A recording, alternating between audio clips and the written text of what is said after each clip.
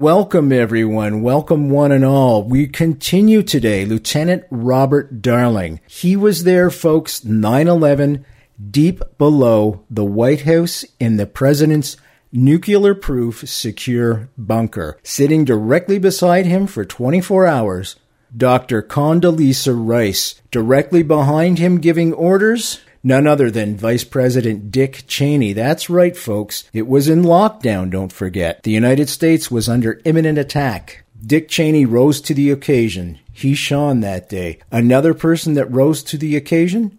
Dr. Condoleezza Rice. Lieutenant Colonel Robert Darling. Was there anybody else you felt, Sean, that rose to the situation that was at hand? You know, I talk in the book also about Dr. Rice, someone as powerful as she is.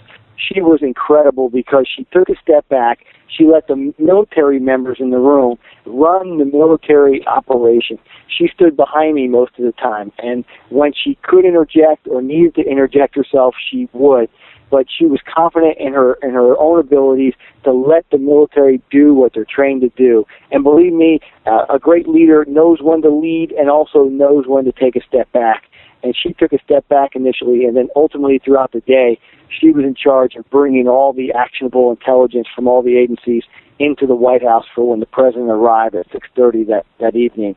She was ready. She's the one who met him at the airplane, and she's the one who escorted him down to the bunker. I think she was just an incredible presence to have in the bunker that day. She was the right person to assist all of us, powerful as she is. Ease off the gas pedal. Stop what you're doing, put the coffee on, put the tea on, listen to this show. Real world history, something you will not get on any other radio show or mainstream radio. Someone who is directly inside the White House nuclear-proof secure bunker below the White House. Our guest today, Lieutenant Colonel Robert Darling, tells us what took place that day right now on Brent Holland.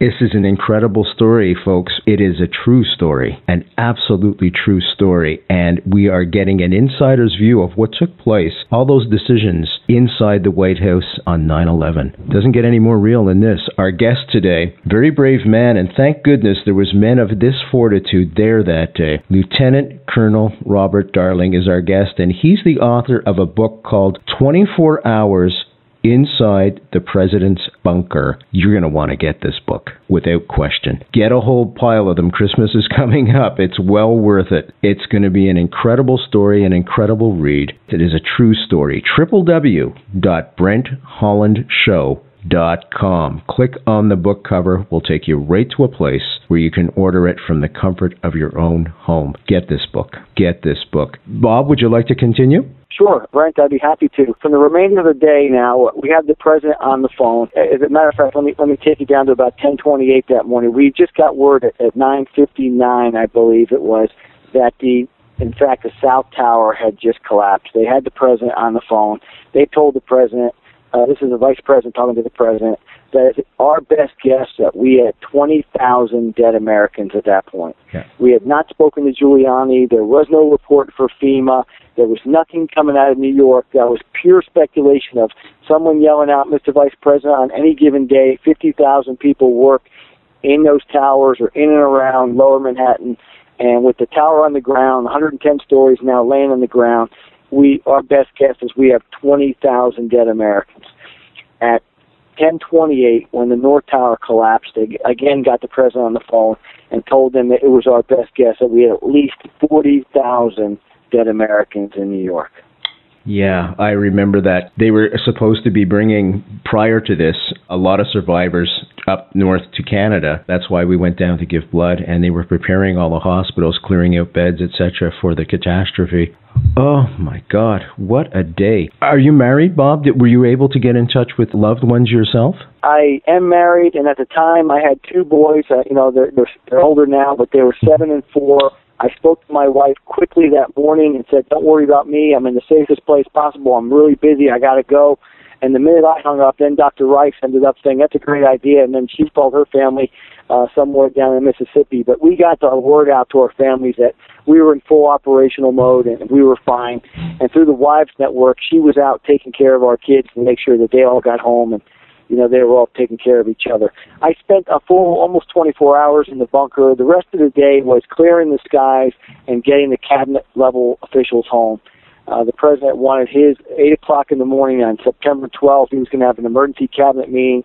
He wanted his cabinet around him, every single member of that cabinet, and that was our focus for the second half of the day, was to get the Air Force to bring all those members back home. And I got home about 24 hours later, about 11 o'clock the next morning when I came through the door for the first time and had an opportunity to see my wife and my kids. Does the Situation Room, I guess they're working in tandem with all the agencies from around the world. Were there rumors flying around as they were here in Canada? Because I remember our Canadian Air Force had forced a plane to land, and as it turned out, it was just a passenger plane. It was just a miscommunication. They forced them to land in Toronto, but then we heard a rumor that some box cutters were found on a plane that was in Toronto, hidden under a seat, and all these rumors were flying around that there was more planes in the air that could attack Chicago, Los Angeles. I suspect all those things were coming into the Situation Room en masse and all at once. How does that, because again, there was no template happening, how does that information get discerned, get analyzed in those split seconds? That's a great question, and we were chasing airliners around all day long, just as you described. We have 4,500 commercial aviation airplanes in the air that morning. Mm-hmm. By the time the Vice President ordered clear the skies, with Secretary Mineta, we were down to about 2,000 plus airliners, and those airline pilots, they own the 300 people that are sitting behind them. So naturally, if they don't want to land in Kansas, they would rather make it to Nevada or somewhere else. They were trying to talk to their U.S. Air Base or American Airlines Base, United Base, and we assumed if they were not complying exactly with their landing instructions, that they were under some form of duress, and we were scrambling fighters to chase them down to see why they weren't complying.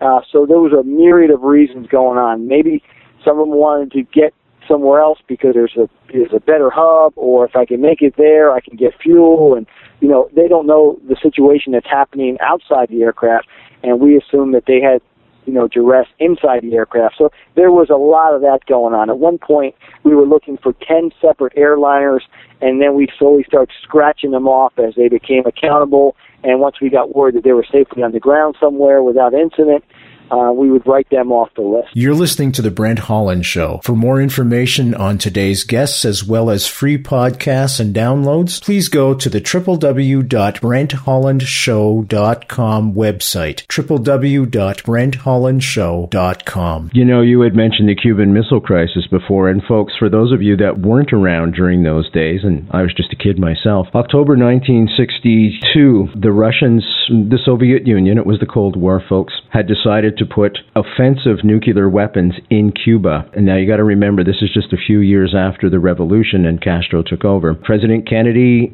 saw spy plane photographs of those missiles and told the Soviets he wanted them out. They refused. And thus we embarked on the scariest, I would say, the closest we've ever come to a nuclear confrontation, nuclear holocaust. Ted Sorensen, I spoke with Ted Sorensen, as fans of the show know, was on this show. Ted Sorensen, of course, was JFK's speechwriter. More than that, he was JFK's top aide. He was the fella that wrote the letter to get Khrushchev to back down, and he takes us through that whole process, the missile crisis. And, this is just another parallel to that. And thank God, once again, we had men of the fortitude of a Ted Sorensen, President Kennedy, President Bush, and boy, I'm going to get some criticism over that, and Mr. Dick Cheney that day. And, of course, our author today, Lieutenant Colonel Bob Darling, inside the decision-making areas so that this country and the United States would remain safe, because it could have been a lot worse. As bad as it was, it could have been a heck of a lot worse. The decision-making, I'd like to go back to that, because a lot of the students that are listening now, this is the template I want to give them, how to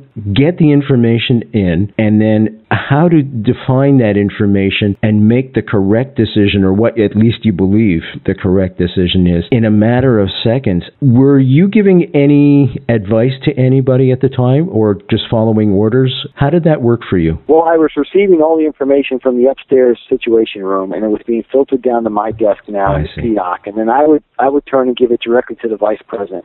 I will have to say this, normally the White House chain of command is probably the most vertical chain of command you're ever going to find. It's got to go through everybody, and then after a million questions, if it's worthy of the White House chief of staff and above, then it gets filtered up that way. That day, if you were a lance corporal or a private in the military, you could have spoken directly with the President of the United States. If you had some information and you got it into the White House, it was going to be vetted at the highest levels of our government. It was really Cheney, and you mentioned his finest moment. Yes, it was Cheney who was a congressman, a White House chief of staff for President Ford, a Secretary of Defense, and now Vice President of the United States. His experience gave him so much visibility and insight into our country's emergency action procedures, for example, that when information reached him, he knew what assets and what people were in place to handle this crisis the best. And President Bush could have had a better right-hand man in the White House that day than Vice President Cheney. He was very knowledgeable, very cool under fire, and just so impressive on so many different levels. Bob, what are some of the myths surrounding 9/11 that just make you crazy? First of all, I want to say this one myth. It's American Airlines Flight 77, the one that struck the Pentagon, was not the aircraft that overflew the White House that day, believe it or not. The aircraft that overflew the White House was the National Airborne Operations Center. It was actually a command and control aircraft owned by the United States Air Force. They were doing an exercise that day, and for whatever reason, when it was scrambled, exercise terminated, and they probably were trying to send that aircraft south to be close to Air Force One in Florida. For whatever reason, it flew directly over the White House. So those two planes were not the ones that they were separate aircraft, actually. So one overflew the White House at 9:30, and American Airlines Flight 77 hit the Pentagon was a completely separate aircraft. Those two had nothing to do with each other. There was, we did not shoot down Flight 93 that day, though the order was given to shoot it down. The F-15s were en route, but we did not shoot it down. It was the passengers on board. There is no conspiracy there. There was no missing missile off the rail. There's no one told to be hush-hush. It just didn't happen. We were going to shoot it down. Obviously, when you had three aircraft into three targets, this fourth one now heading to Washington, D.C., as tragic as that would have been, the minute those terrorists overtook that aircraft, it was essentially a weapon of war. It was a 150-ton Tomahawk cruise missile heading for Washington, and as tragic as it is, the right course of action would have been to terminate that attack. But thank God, instead of the passengers being victims, they rallied together, and we had a plane full of heroes rather than a plane full of victims. Yes, sir.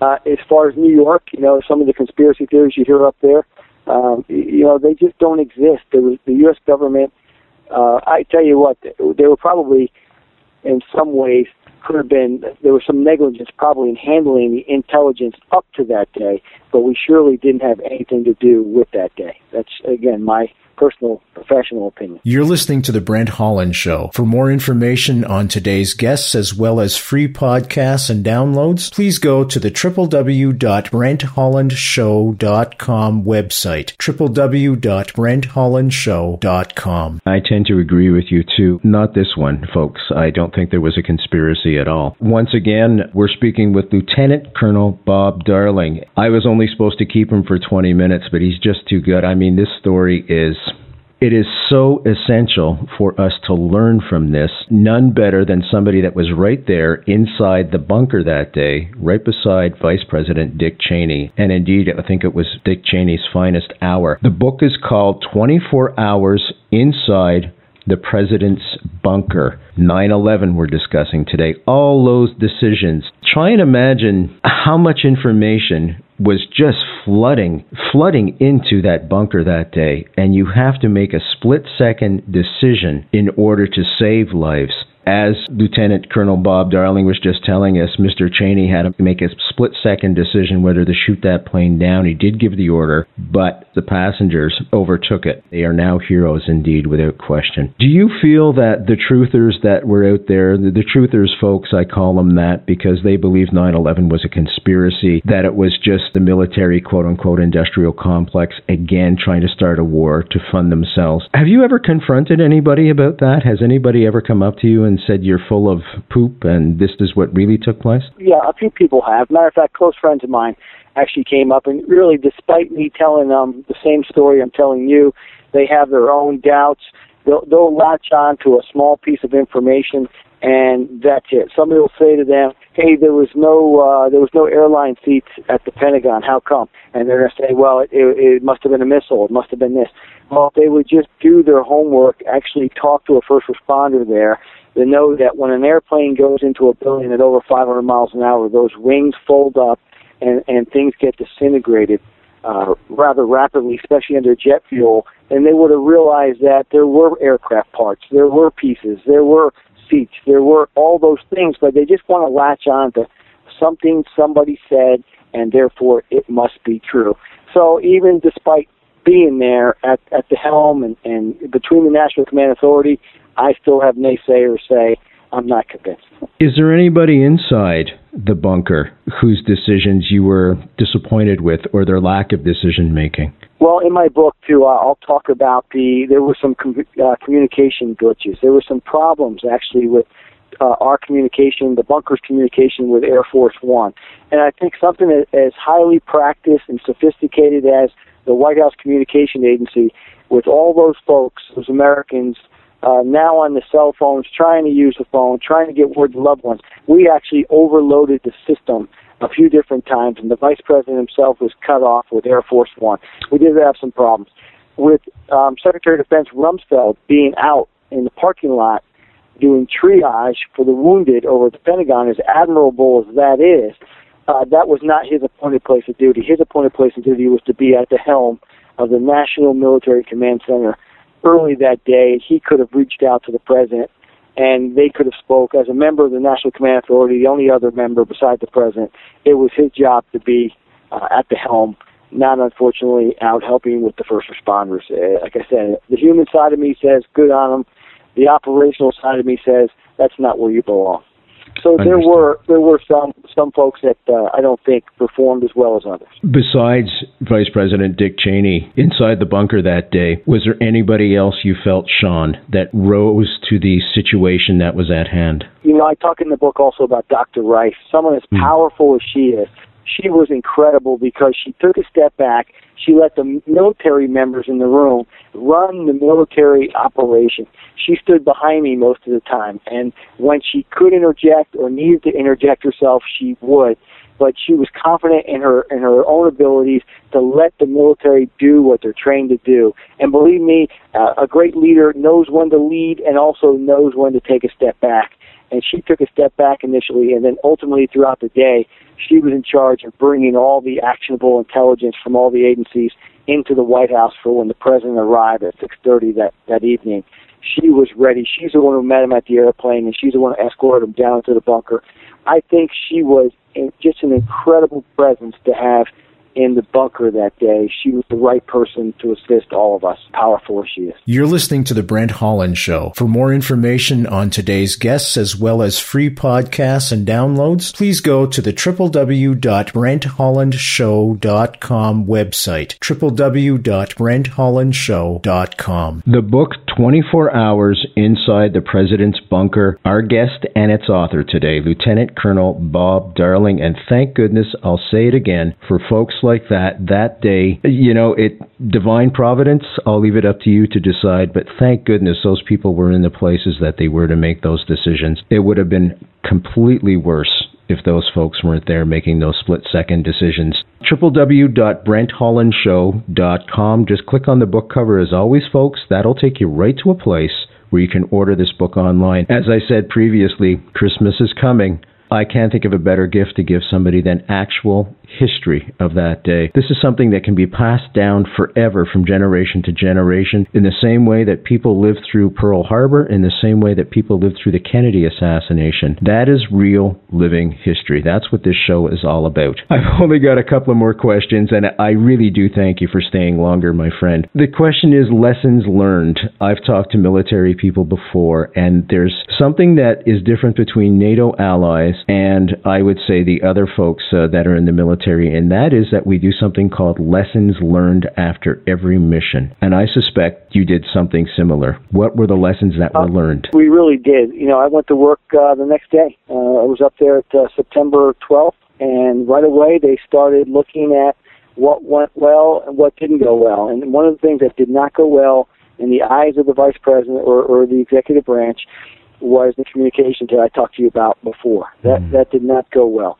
The military emergency actions, they were very pleased at. We got all the principles where they needed to go. The military obviously is a well-oiled machine. They practice things over and over again. They don't need communications to execute. But as far as the communication between the principals of different agencies, the communication between us and FEMA and the hospitals in New York, FEMA and Mayor Giuliani, who was up in New York, those executives, if you will, between the agencies had a real tough time. There was terrible communication between the firemen and the police officers in Manhattan as well, and that really was the biggest investment made. It was in command and control, in communications, getting more satellites, better phones, better procedures in place so that we can all speak to one another in times of crisis. Are we safer today? We're absolutely... it's a yes and no answer. But I want to say we are safer today. Really, the people that we have in the front lines of your country and ours, our CIA, our FBI, our police force, the Department of Homeland Security was created. Now we have a Northern Command to work in conjunction with our NORAD Command. The FAA has a hotline called Domestic Events Network that's automatically always an open line between the military. We are leaning forward. We're deployed. We've been in 2 wars in 9 years. I think we're taking the fight to them.